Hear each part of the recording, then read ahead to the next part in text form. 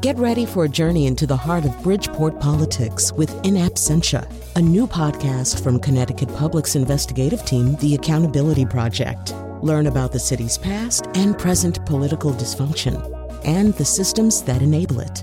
Tune in wherever you get your podcasts. Funding provided by Joe Zimmel and Valerie Friedman.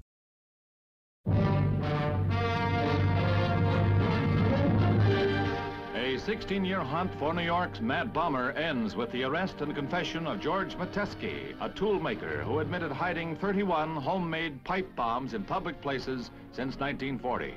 21 of them exploded, injuring 15 persons in all. His motive was revenge against the Consolidated Edison Company for a 1931 plant accident he believed gave him tuberculosis. At his Waterbury home, where he lived with two maiden sisters, police found a garage workbench and parts for the explosive handiwork that had become infuriatingly familiar to them.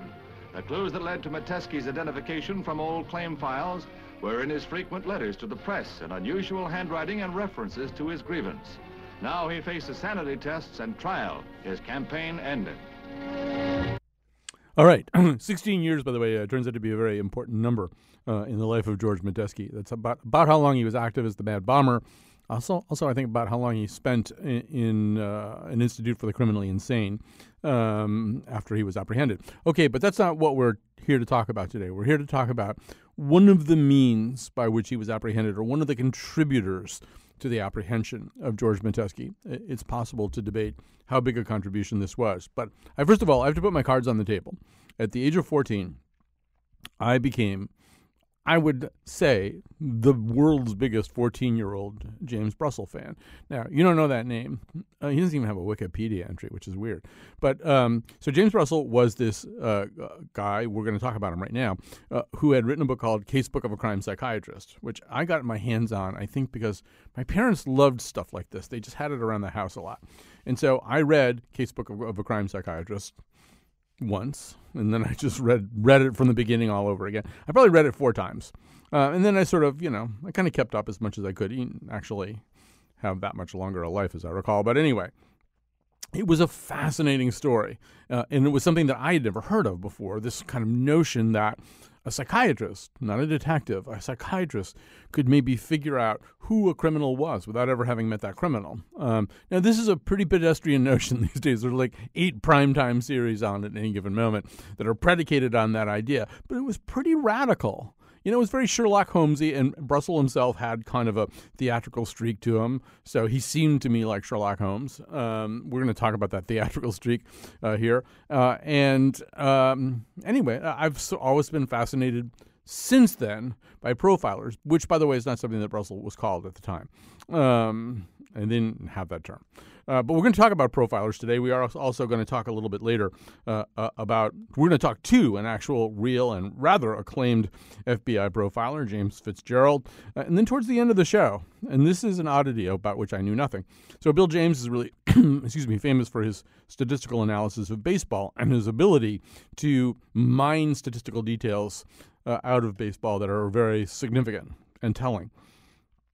We're going to talk to him and his co-author about a completely different project where they essentially applied a lot of those techniques to a crime. And they, in fact, found, or may have found, a serial killer where nobody knew that the serial killer existed. That's all I'm going to tell you right now. But right now, I'm going to talk to Michael Cannell. Michael Cannell shares my fascination with James Brussel, Dr. James Brussel. He is the author of Incendiary, The Psychiatrist, The Mad Bomber, and the Invention of Criminal Profiling. Also want to say this is a profoundly Connecticut story. An awful lot of this, the bombs didn't go off in Connecticut, but everything else went off in Connecticut, you could say. So you will probably hear about some locales that are familiar to you if you're listening in Connecticut right now. Michael Cannell, welcome to our show. Hey, thanks for having me. I'm completely amazed by the story of you reading Dr. Brussel's book when you were 14 years old. I didn't think anybody had heard of him. No, I know all about him, and I really did read that book about 4 times. And so I don't know all about him. I mean, you know much more about him, but I knew a lot about him at a very young age. So and so let's talk about this guy. First of all, give people just a quick thumbnail. I mean, who was he before he became this acclaimed crime psychiatrist? Well, if you think about New York in the 1950s, it was a time when psychoanalysis and psychiatry was very glamorous. These famous psychiatrists had come over from Europe about 10 years or 15 years earlier as refugees from Nazi Germany, and they kind of took New York's intellectual circles by storm. It was very fashionable to lie down on the psychiatric couch and be analyzed by one of these famous psychiatrists. Dr. Brussel was not part of that world. He was not a prestigious psychiatrist. He was really a bureaucrat. He was the assistant commissioner of the Department of Mental Hygiene in the state of New York. His job really was to run the psychiatric hospitals around New York City. And so he had a little psychiatric psychoanalysis practice on the side, but really his job was to minister to these violent and deranged people who are confined to state-run hospitals. And part of the reason that's significant is that he saw human life in its most violent and grim and gruesome. And so I think he did have an insight into violent behavior that his more glamorous or prestigious colleagues did not have. He would not really have been the person that anybody would have gone to for this kind of advice, except that because he worked for the state, some policemen knew him, and they had appeared together in panel discussions, and also Dr. Brussel appeared in trials. He was an expert witness in trials, and so the police tended to know him. So the police came to him. I mean, it's almost impossible to describe the level of concern excited by the Mad Bomber, who was, active for many, many years and planted many, many bombs. And he planted them in New York City, where it's amazing that he didn't kill people, right? I mean, these bombs would go off in movie theaters, they'd go off in phone booths, all kinds of places like that. And so there's quite a bit of pressure on the police to solve this case. They, for years, had no leads. And so at some point, they decided to do something which, is it fair to say basically nobody had done this kind of thing before? Yeah, it's hard, as you've said, it's hard to believe that this hadn't occurred to the police before. But in the 1950s, the police, they hated the idea of going outside their own ranks for help. They hated the idea. Their attitude was, why is it that somebody with a college education can help us? Police work, detective work meant roughing up suspects and leaning on informants. They didn't really believe in any of this kind of, hocus pocus about psychiatry. And so when the head of the bomb squad went to Dr. Brussel's office, he was accompanied by a couple of bomb squad detectives, and they just sat there like kids who had been pulled into the principal's office. They couldn't wait to get out of there. They just considered it to be a waste of time. And this was really, the police were so desperate to catch the serial bomber because he hadn't killed yet, but it was clear that he was going to kill and maybe kill a lot of people. And they had no leads. They were desperate to catch him. So going to see Dr. Brussel was really kind of like a Hail Mary pass. It was an act of desperation.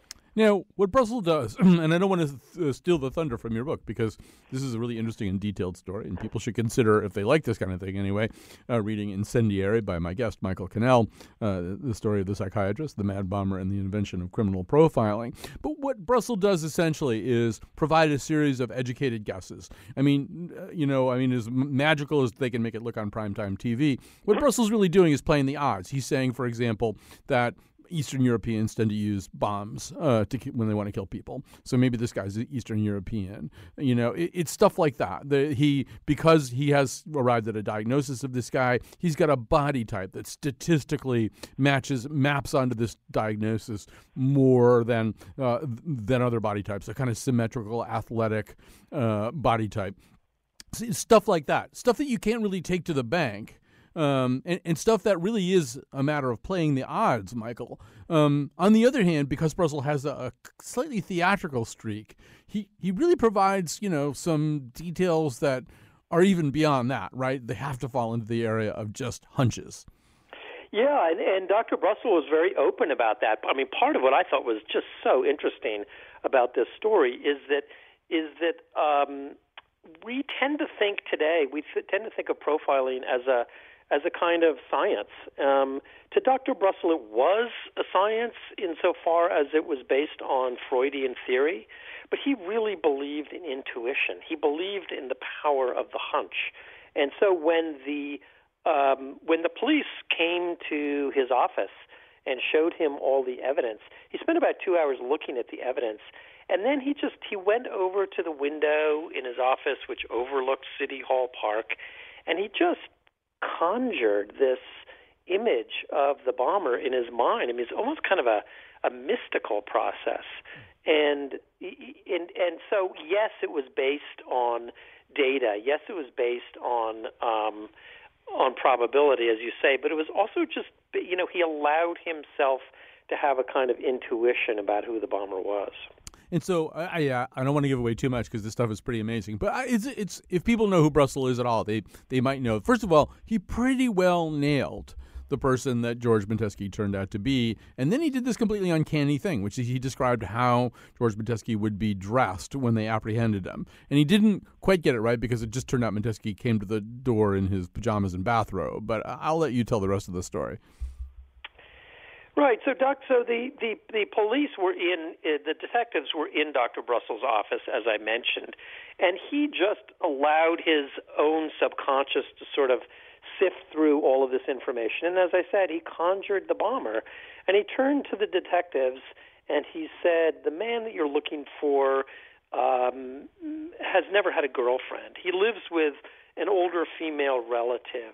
He lives in a northern suburb of the city. He's from a Slavic background. He has a history of workplace disputes." And then the coup de grace, he said, "When you catch him, he'll be wearing a double-breasted jacket, and it will definitely be buttoned."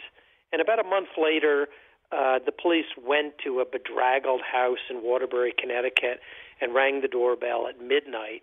And a man came to the door, answered the door, who was, in fact, the bomber, and he fit that description pretty much exactly. Right. And he did go get dressed, and when he came back out, he had the double-breasted suit. It was exactly, buttoned. Yeah. So here's the question. Okay, so my image of Dr. Brussel is one of a just blazing incendiary, to use your word, genius.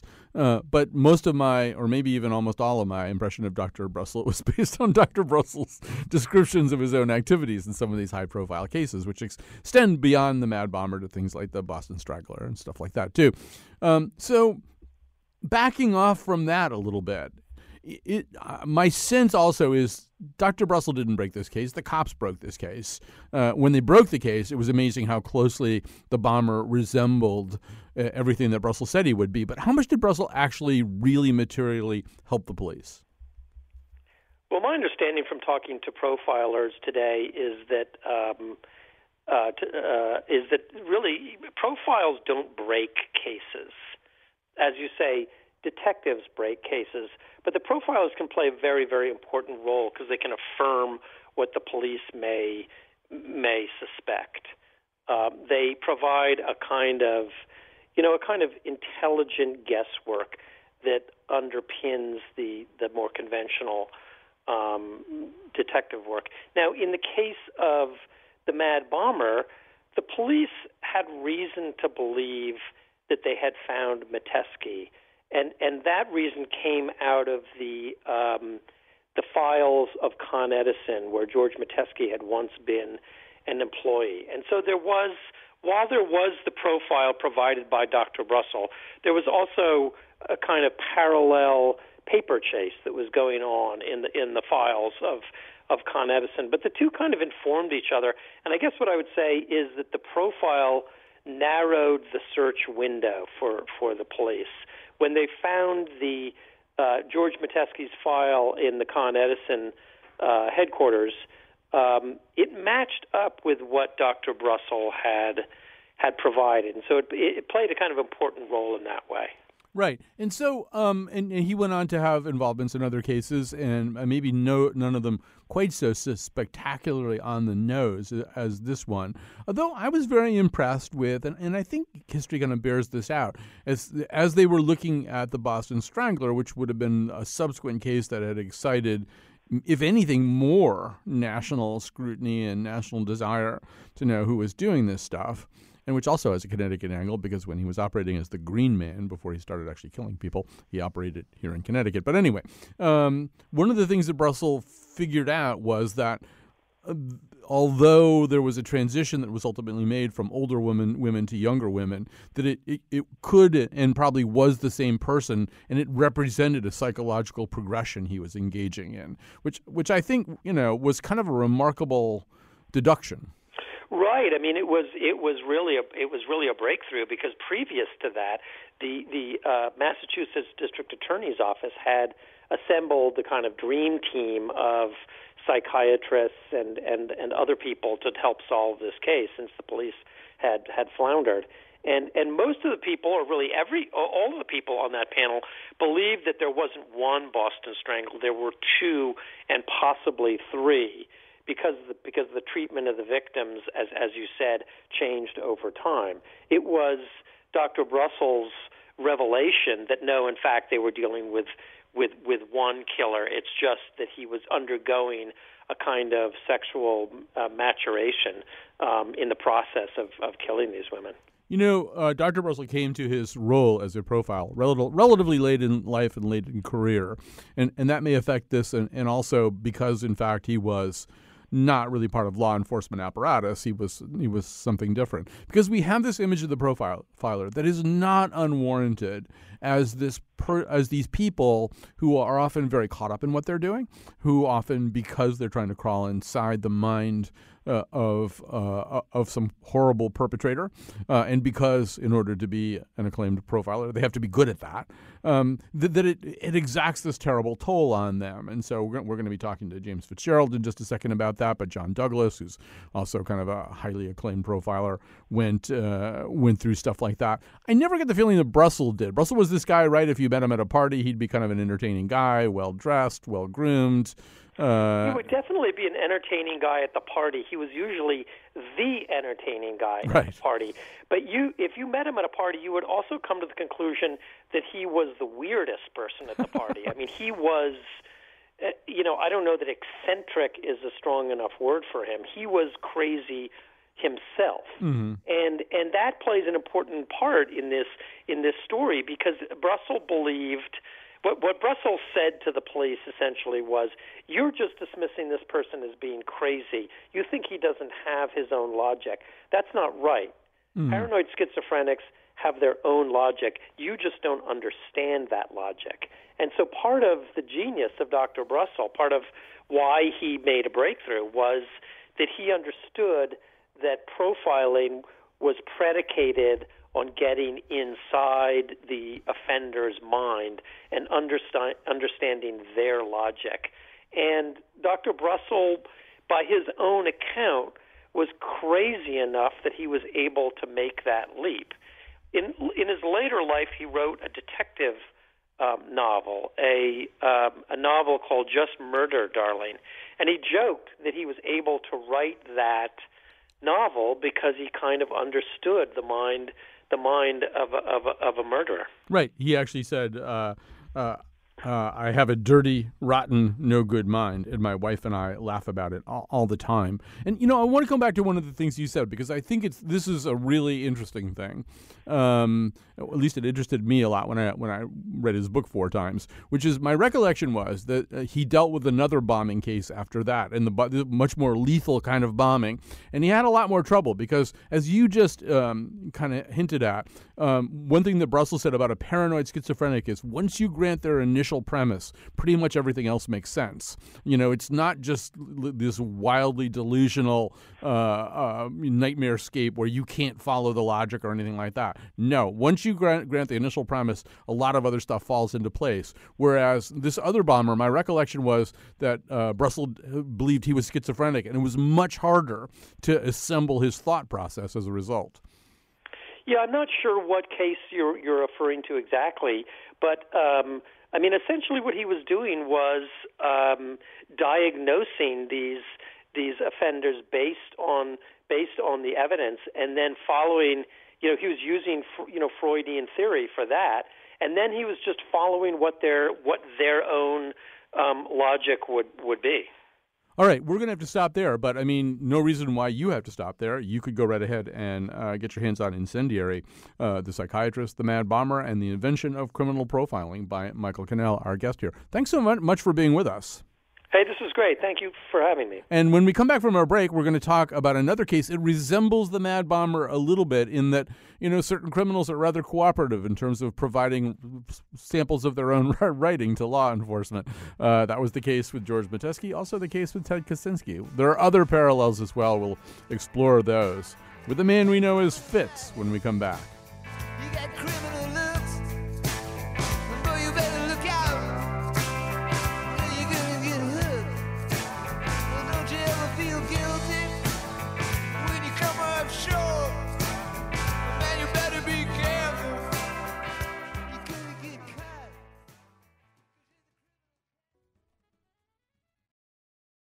All right, we're back. I feel very connected to this show today. As I outlined before, I was at the age of 14, I read James Brussels' book, Casebook of a Crime Psychiatrist, 4 times. You'll also find out in the final segment that my mother has a sort of a connection to the Man from the Train, Bill James book, where they sort of found a serial killer whom nobody knew existed. My mother was not a serial killer, however, nor was she a profiler. And then recently, I started watching this show. I don't even know why. Apparently, I'm very interested in these things. I started watching this show about the hunt for another bomber, for the so-called Unabomber. It featured an actor playing a real-life profiler, FBI profiler, James Fitzgerald. And James Fitzgerald is with us right now, a retired FBI agent, a criminal profiler, and a forensic linguist. He is the author of a series of memoirs called A Journey to the Center of the Mind. Welcome to our conversation.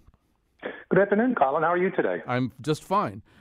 So much to talk about. This is all so fascinating. But, maybe we could just there's an interesting link. There are several links, obviously, from George Metesky to Ted Kaczynski. They're both bombers. They're both people who shared their writing with law enforcement before they were caught. And so let's talk about that second thing, because language becomes important, too. One of the things that James Brussel noted about Metesky is he had certain ways of expressing himself that didn't seem like maybe he lived in an ethnic enclave of some kind. He didn't talk about Con Ed. He talked about the Con Edison, with a little period after Con. And I remember Brussel looked at that and thought, this is a guy who his language isn't exactly the language of the kind of people around him in New York. Everybody in New York calls Consolidated Edison Con Ed. And this tracks very nicely into some of what you did with the Unabomber, right? Was to realize that with this huge manifesto, there were linguistic tics that you could see.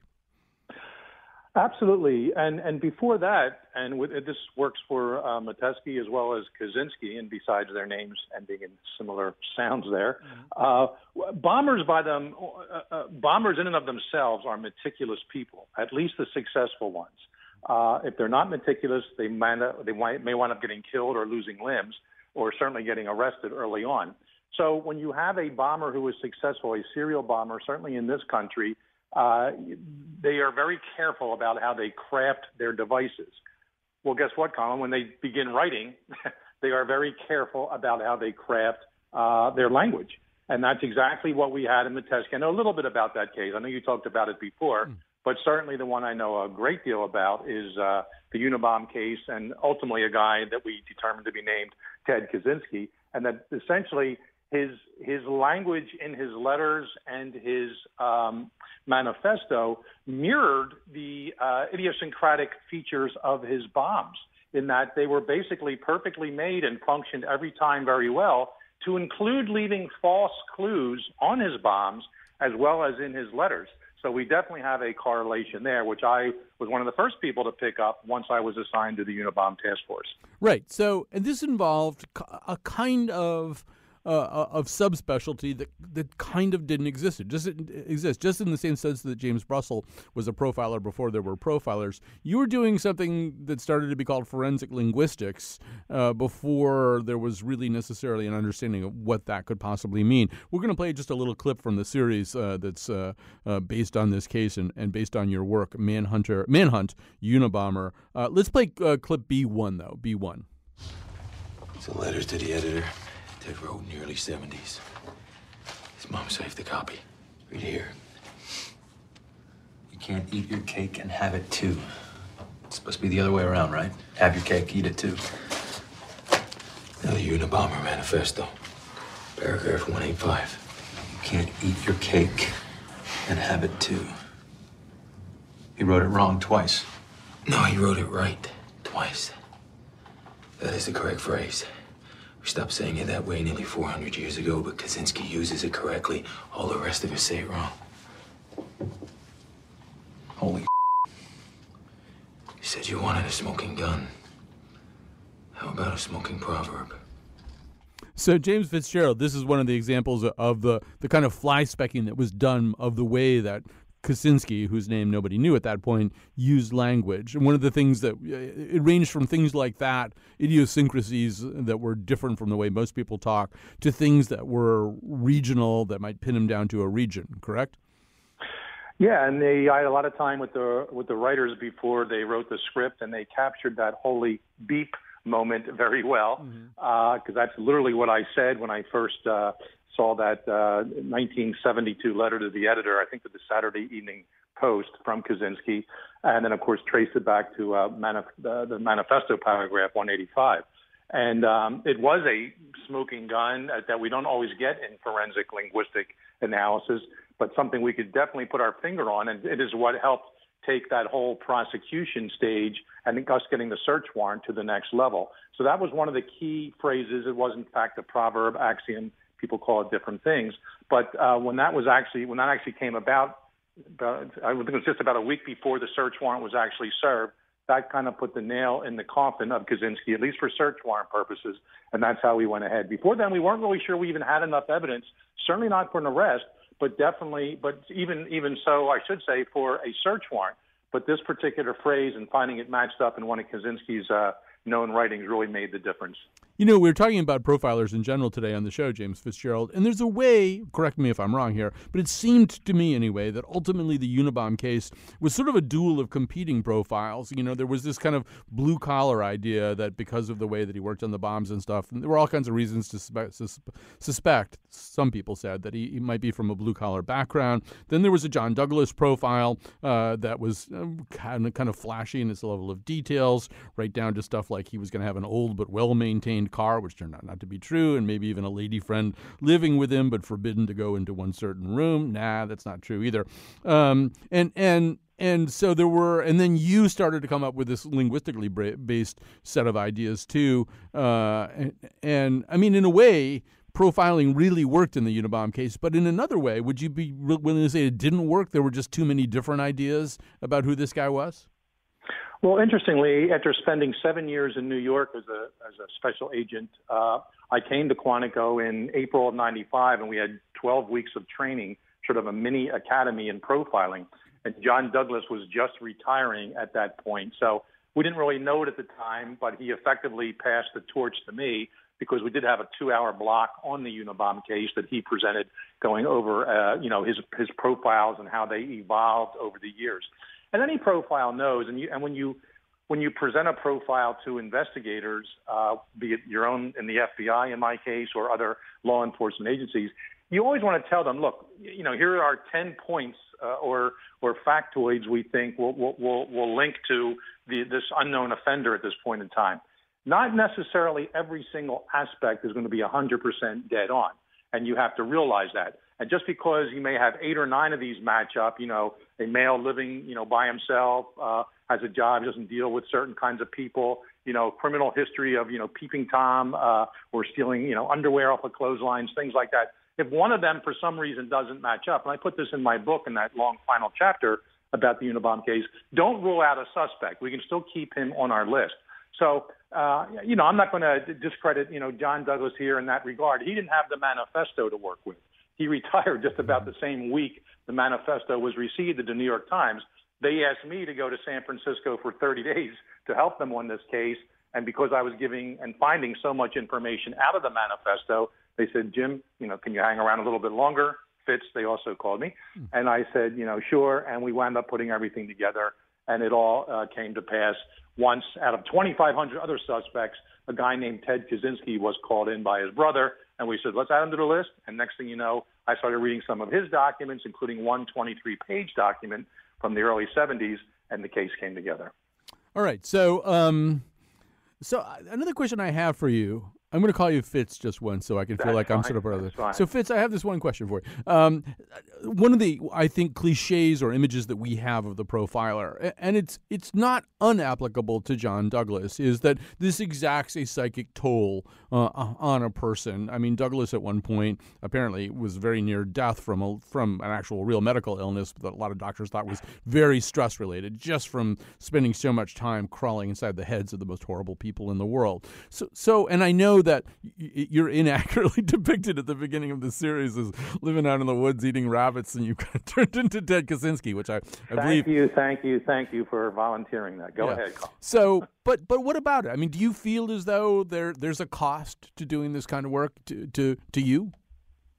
Well, I'll tell you, Colin, I'm one of the few profilers who actually have a long prior career in law enforcement. I was a police officer for 11 years in Bensalem Township, Pennsylvania, a northern suburb of Philly. And I was on plenty of crime scenes. I mean, besides, not even mention car accidents, where there's some, very tragic events that unfolded, but certainly shooting scenes, suicides, stabbings. I've been there, done that. And the same in New York, working bank robberies, kidnappings. I was there for the first World Trade Center bombing. I saw in person and close up the actual carnage that criminals and serial offenders can leave behind them. As a profiler, you're mostly getting on the case. In fact, every single time you're getting on the case after it happens. And yes, you may be trying to predict to some degree what's going to happen next by a serial offender. But most of the times you're reading reports, looking at pictures, autopsy findings, things like that. And they can be very graphic. They can be very detailed. They can be very disturbing. And they certainly were to me. But I found in my career, once I sort of hit the profiling stage, I was no longer turning up on scenes and actually standing over the dead bodies while they're still warm and bleeding. I don't want to get any more graphic than that for your listeners. But so to me, and this is all relative, and I don't think Douglas had a law enforcement career before the FBI, so he mostly worked off of pictures and reports. But for me, getting away from being actually on the scene, at least as the body is still there, to me was a big advantage. So I kind of could compartmentalize that and sort of draw that wall in my brain of just saying, all right, hey, it used to be I was on the scene for these things. Now I'm just looking at pictures and reading reports.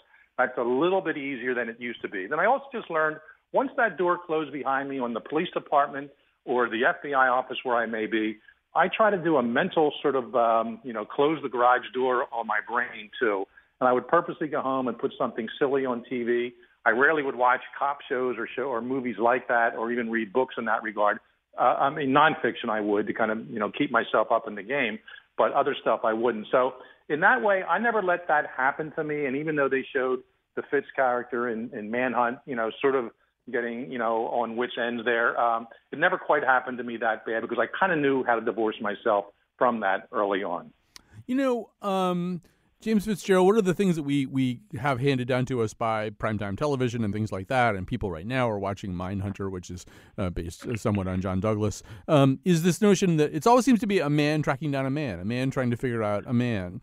And I'm wondering about that. I mean, obviously the perps quite often are men. Men do more of this horrible stuff by far than women do. Are there women profilers? I mean, women are pretty smart about men most of the time. Oh, yeah, and it's very interesting. After I never even saw the movie Silence of the Lambs back in the early 90s when it came out. It's really good. You should watch it. I applied to be a profiler, and someone, just like Silence. I said, I've been hearing about this movie. I guess I should watch it. But here, once I became a profiler, my phone would ring at Quantico, usually friends of friends, an FBI agent in Topeka or something like that. They have a neighbor whose daughter wants to be a profiler. Everyone wanted to be Clarice Starling. And so it was funny how it was mostly females who wanted to get into the FBI and be profilers. I'm not sure if any of these phone calls actually bore fruit from the women I talked to back in the day. But no, the FBI, I think at any given time, the profiling unit, which has about 25 different full-time profilers, I believe, all special agents, and of course there's about 25 other support staff that help. I'd say there are at least half females in there, and that's not proportionate to the FBI. The FBI is probably now about 15, maybe 18% female to male. But definitely the profilers, the last time I was there back in late September for a conference and talked to a bunch of the people. I think it's upwards of 40 to 50% female, and the ones I worked with, most of them anyway, really could do their job very well, and they had insight that men didn't have. So, like you were saying early on, and when you asked me this question, it's a man against a man. You're right. Violent offenders are usually men, but it's certainly the people that hunt them do it in a team. And it's never one-on-one. And, yeah, there may be one case agent in charge. There may be one person whose name goes on the bottom of a profile, something like that. But we find it best to do it in a team. And quite frankly, that's what helped us solve the Unabomb case, working in a team. I had a team working for me doing the comparative analysis, as we call it, the comparative analysis project.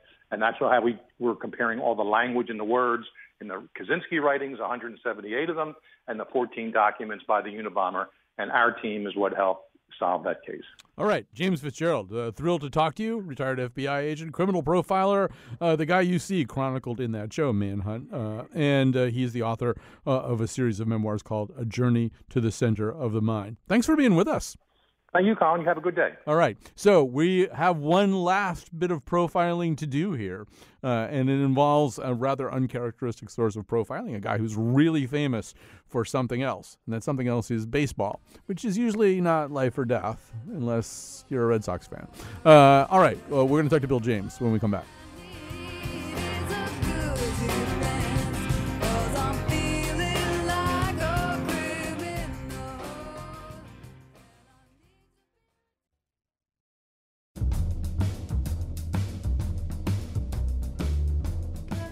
Today's show was produced by Jonathan McPence, with help from me, Kyone Wolf, and our intern, Sarah Bly. The part of Bill Curry was played by Jodie Foster. On tomorrow's show, we tell you everything you didn't realize you didn't know about veggie burgers. And now, back to Colin. All right. So, yes, baseball and murder typically don't go hand in hand. I mean, Craig Kimbrell's a pretty intense guy, but not like that. However, Bill James, who is the father of an empirical analysis of baseball, which eventually came to be known as sabermetrics, is currently the senior advisor on baseball operation for the aforementioned Boston Red Sox, of which I have been a fan for 50 years as of this year. And perhaps more relevantly, he's the co-author of The Man from the Train, the solving of a century-old serial killer mystery. When I say he's the co-author, the other person involved is one Rachel McCarthy James, a writer and researcher. She is also a co-author of the same book. They are both with us right now. And I have a slight irrelevant detail that is germane to the conversation we're about to have, but I will unveil it as we go along here. So, first of all, Bill and Rachel, welcome to the show. Thanks for having us. Yeah, thanks for having us. So, Bill James, let's start here. I mean, we've been talking on this show for the last 40 minutes about profilers who whether it's James Brussel or James Fitzgerald, they're looking at a set of crimes and trying to figure out who committed that set of crimes. What you guys did, you kind of did it in reverse. You looked at a crime that obviously had a perpetrator and then wondered if there was a set of crimes that went with it. Do I have that right? No, I wouldn't say so.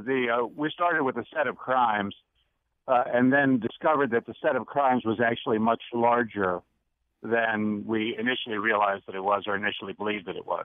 So explain what the set of crimes were. The initial set of crimes is centered around the murders in Villisca, Iowa on June 9, 1912. But there was another crime 6 days before that, fairly obviously the same person. And there are about 3 crimes prior to that one, which are pretty obviously the same person. And before we get to Rachel and talk a little bit about sort of what turned out to be the first crime, Bill James, there were some similarities. There were some details that started to map onto other crimes. What were some of those details? When I started this and until I hired Rachel to expand the pool, I really did not have a good focus on it. I was looking too broadly. I was looking, for example, at axe murders. Well, axe murders can be committed with a small axe or a large, and with the blunt side of the axe or the sharp. It turns out that all of our guys' crimes were committed with the blunt side of a large, heavy axe. So we started out with a broader image of what we were looking for, and then wound up with a much more specific idea of which crimes were related to our series. So blunt side of the axe would be one of them. Killing a whole family would be another one? Right. There were 33 things, or 34, that identified a crime that might be part of our series. Those are some of them, and some which are less disgusting and disturbing to the average reader. For example, access to the house through a rear window. He would take off a rear window screen, crawl in through a rear window. He's quite an athletic little guy. And another would be that he often left a lamp burning at the scene of the crime without its chimney. You see that, that's a really good indication that it's him. So, Rachel, one of the questions which then arose was there must have been a first crime there. Whoever did this, if in fact the same person is doing all these things that have startlingly similar details, when was the first time that person did such a horrible thing? And I have to now tell you that my mother is from, or she's dead now, but she was from North Brookfield, Massachusetts. So this area we're about to talk about was a very familiar area to me. But anyway, so yeah. Tell us how you found this first crime. Well, when Bill's my dad, when he first hired me, he said, eventually, if we get lucky, we may find a crime that looks like the other crimes but is different in some significant way.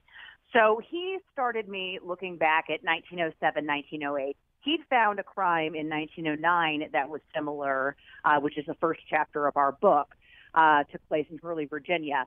And then I started looking back, and I thought, okay, there was nothing in 1907, nothing in 1908. What if I wanted to keep the job and I wanted to keep working? So I thought, what if I looked a little bit earlier? And as soon as I hit 1906, I started finding crimes that were strikingly similar to the commonalities between the crimes in 1911 and 1912 that we already knew about. And there were about 12, 13 things that were already established from previous research. So I started looking back through the decade before that, started finding crimes in 1904, 1903, et cetera.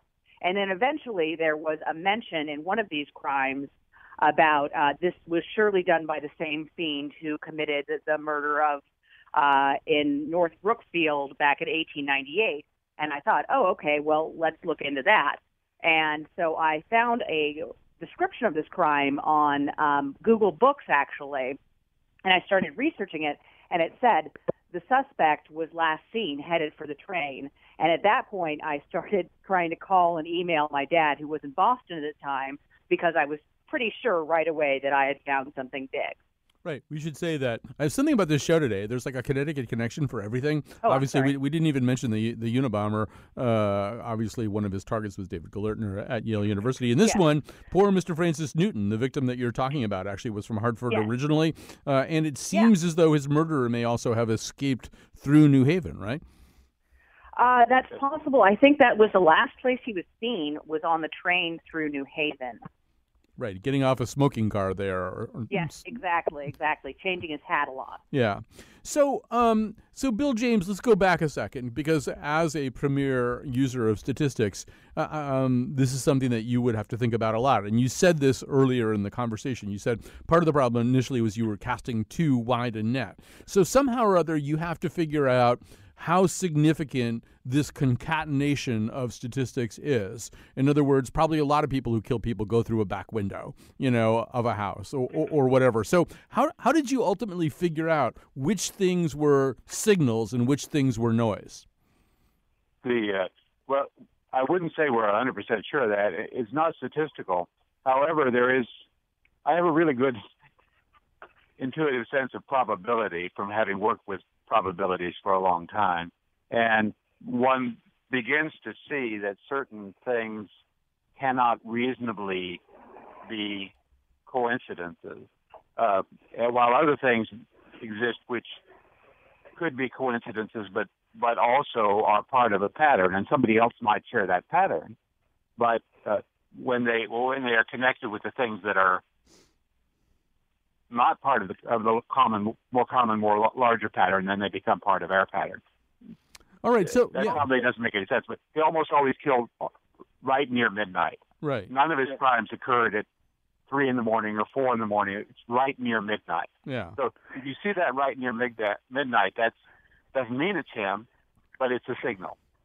So, and one yeah, thing that we did, Mm-hmm. to answer your question, if I can jump in for a second, is that I looked through pretty much every family murder between 1890 and 1920. And doing that really helped me refine the difference between a man from the train crime and just a regular family murder that had nothing to do with him. It became quite stark as we collected more and more information, which crimes were obviously not his and which were obviously not his. And obviously we had this list that we would refer to. But a lot of it was just fitting it in and seeing what looked right and how it fit into our narrative, which I think is one thing that we do well in the book, is explain the thought process behind a crime and not just say, this is it, here's our evidence, basically.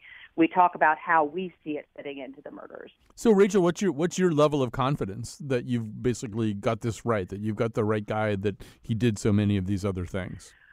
My confidence that this is the same guy who committed the Valeska crimes and several other crimes is pretty high. I'd say 95%. I'm very confident that the man who committed the Newton murders is the same man who committed the Valeska crimes. As for whether or not we got all of them, I'm actually pretty confident that we did not get all of them. This guy committed a lot of murders, and I don't think we've found all of them yet. I think there's definitely more to find that were not captured that were not reported on by the newspapers for whatever reason.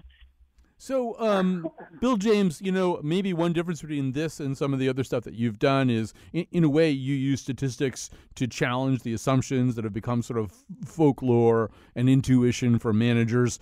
So does it make sense to bunt in this situation? Well, let's look at 30,000 repetitions of that particular situation, and let's see how effective bunting was. You actually can get a pretty strong statistical answer about whether or not bunting is a good idea. Does this feel a little different? I mean, nobody's alive who's connected to this. You're not going to be able to prove something.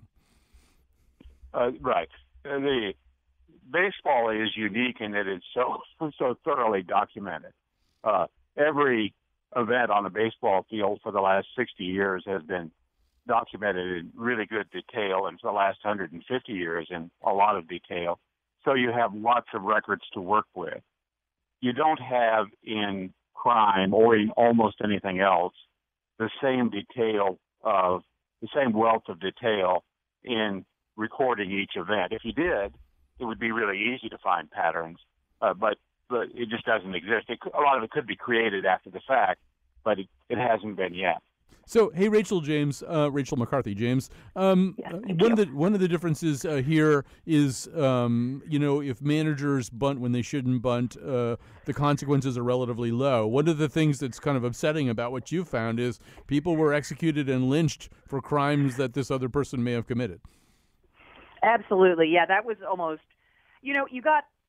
Throughout the process of researching these, I would get kind of used to seeing the murders, and that wouldn't disturb me so much because that's what I was looking for. I was emotionally prepared to accept them as something that happened a long time ago, and that wasn't that disturbing to me. But when you got to the end of the story and you found out, when you got to went further on with the research in this, and you saw somebody who was obviously not guilty being subject to horrible miscarriages of justice, then that was really upsetting and stuck with you a lot longer than a lot of the descriptions of the actual crimes in a way. All right, we're going to have to stop there. The book is The Man from the Train, The Solving of a Century-Old Serial Killer Mystery. The authors of said book are Bill James and Rachel McCarthy James. I want to thank Jonathan McNichol, who seems every bit as interested in this stuff as I am. That should alarm the people around both of us. Although really the person that I would be watching carefully is Betsy Kaplan or Josh Nalea. To tell you the truth, Jonathan and I are the only people here that I would not suspect of doing any of these really horrible things. Everybody else connected to this, Chion Wolf, I doubt would do anything bad. It's really Josh and Betsy when you get down to it. All right, we have to go. We'll be back tomorrow.